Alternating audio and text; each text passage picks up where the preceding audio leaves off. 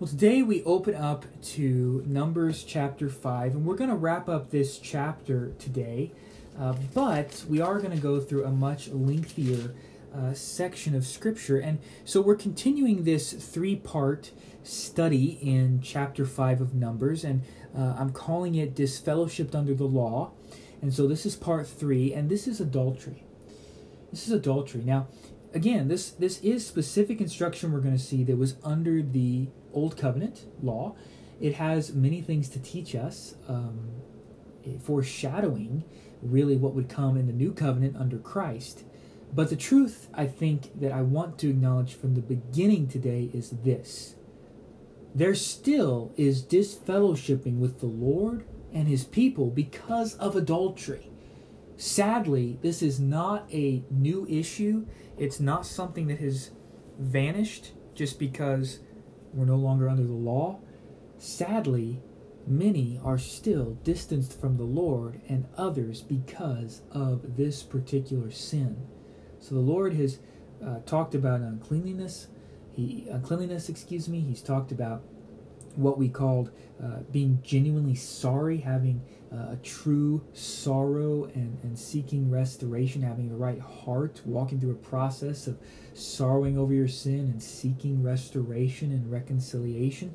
And now we get to this particular thing that deals with adultery. So let's look at the instruction the Lord gave to the Israelites on this matter.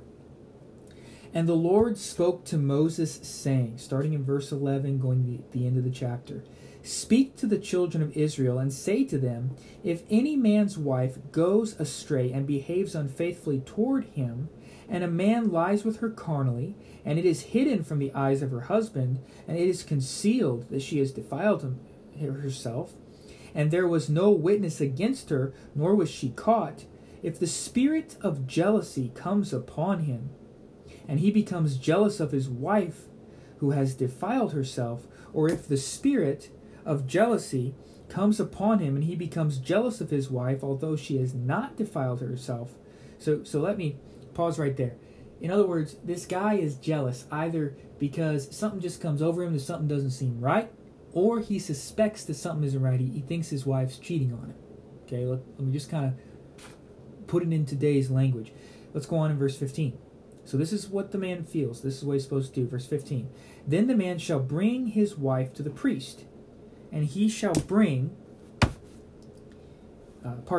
he shall bring his wife to the priest. He shall bring the offering required for her, 1/10 of an ephah of barley meal. He shall pour no oil on it, and put no frankincense on it, because it is a grain offering of jealousy, an offering for remembrance, for bringing iniquity to remembrance." Now I want to pause right there.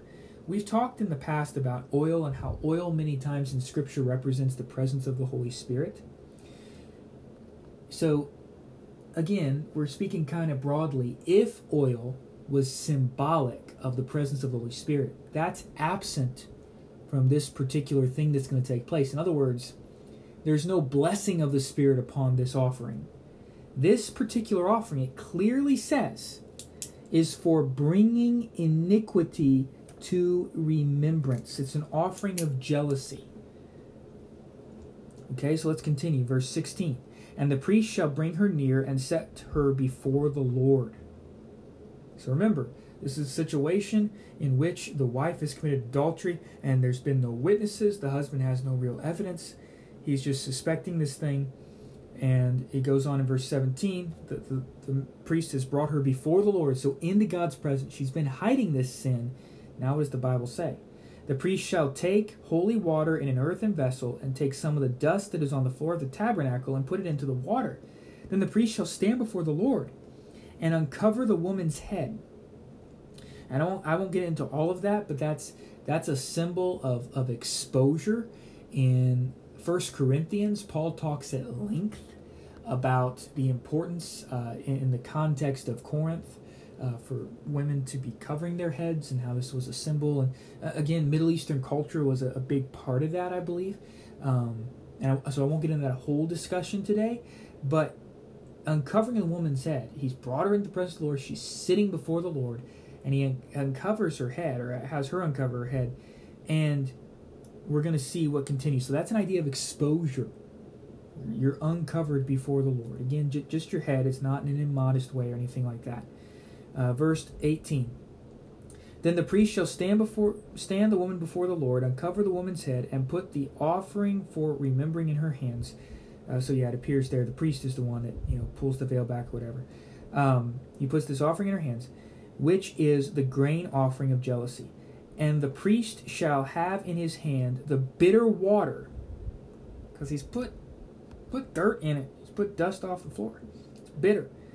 He shall have in his hand the bitter water that brings a curse. And the priest shall put her under oath and say to the woman, if no man has lain with you, and if you have not gone astray in uncleanness while under your husband's authority, be free from this bitter water that brings a curse. But if you have gone astray while under your husband's authority, and if you have defiled yourself with some man other than your husband has lain with you, then the priest shall put the woman under the oath of the curse, and he shall say to the woman, the Lord make you a curse and an oath among your people. When the Lord makes your thigh rot and your belly swell, and may this water that causes the curse, go into your stomach and make your belly swell and your thigh rot. Then the woman shall say, Amen, so be it. So notice the crux of this. If she has been hiding adultery, she is to repeat, Amen, may God justly enact a curse if I'm hiding my sin.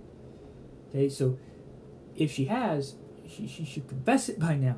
But if you're brazen in this, notice the very strict curse that will come. So it goes on to say in verse 23, then the priest shall write these curses in a book, and he shall scrape them off into the bitter water.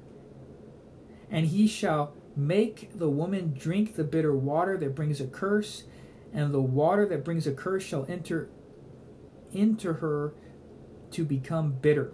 Then the priest shall take the grain offering of jealousy from the woman's hand, shall wave the offering before the Lord and bring it to the altar, and the priest shall take a handful of the offering as its memorial portion, burn it on the altar, and afterward make the woman drink the water. Verse 27, when he has made her drink the water, then it shall be, if she has defiled herself and behaved unfaithfully toward her husband, that the water that brings a curse will enter her and will become bitter. And her belly will swell, and her thigh will rot, and the woman will become a curse among her people. But if the woman has not defiled herself and is clean, then she shall be free and may conceive children. This is the law of jealousy when a wife under her husband's authority goes astray and defiles herself, or when the spirit of jealousy comes upon a man and he becomes jealous of his wife, then he shall stand the woman before the Lord, and the priest shall execute all this law upon her. Then the man shall be free from iniquity, but that woman shall bear her guilt. Now, I know that some people may initially be looking at this passage and say, okay, this is talking about adultery, but why does it only talk about the lady? Why doesn't it talk about the man? That's a question I ask too. You know, the truth is that many times in the Old Testament, and I think in the New Testament as well, it does talk about adultery from the perspective of a woman going astray and a man being faithful.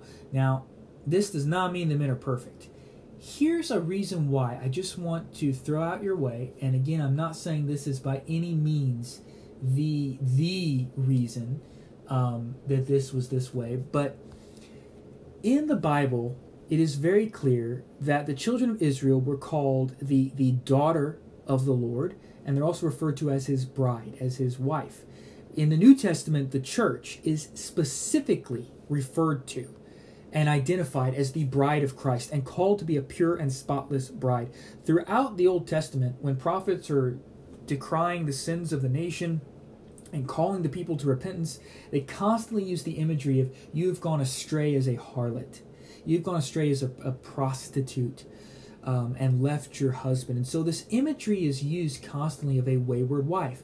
And I think the main reason why, and I want to throw this out your way, is could it be that illustration is almost always told from the perspective of the wife? Because this is what our relationship is to God. as believers, every single one of us are the bride of Christ. We make up that collective body, which is the bride of Christ. And when God's people go astray, it's like a faithful husband who has loved his wife. It's like his wife has cheated on him.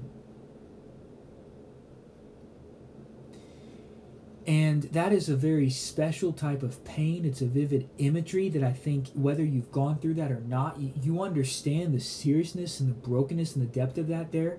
If you read Hosea, Hosea is an entire book in the Old Testament that pictures literally a prophet that was to go marry a prostitute, and he loved her faithfully, and she kept going wayward to go back to prostitution. She loved it more than him. And it was a picture of God's people and our waywardness. So I just want to throw that out there for those who are saying that the Bible's being sexist. No, I think we need to dive deeper. This was a literal thing that the Israelites practiced. And yes, the husband would practice this. But I want to throw out this next part. If we are going to view it in that theological lens of the fact that we are the bride of Christ, and so spiritually we go wayward from him, is it not proper for the Lord Jesus Christ to bring us before the Father in a spiritual sense, and to say, hey, I'm jealous for my bride, and she's going wayward? Pronounce the curse. Brothers and sisters, is this not what we're doing? If you are living a life of adultery, and I'm going to probe deeper here, it may not be literal adultery with another person other than your spouse. It may be spiritual adultery against the Lord. Are you not, in a sense, drinking the judgment of curse upon yourself every time you partake in the Lord's Supper? I think that we need to consider it in that light.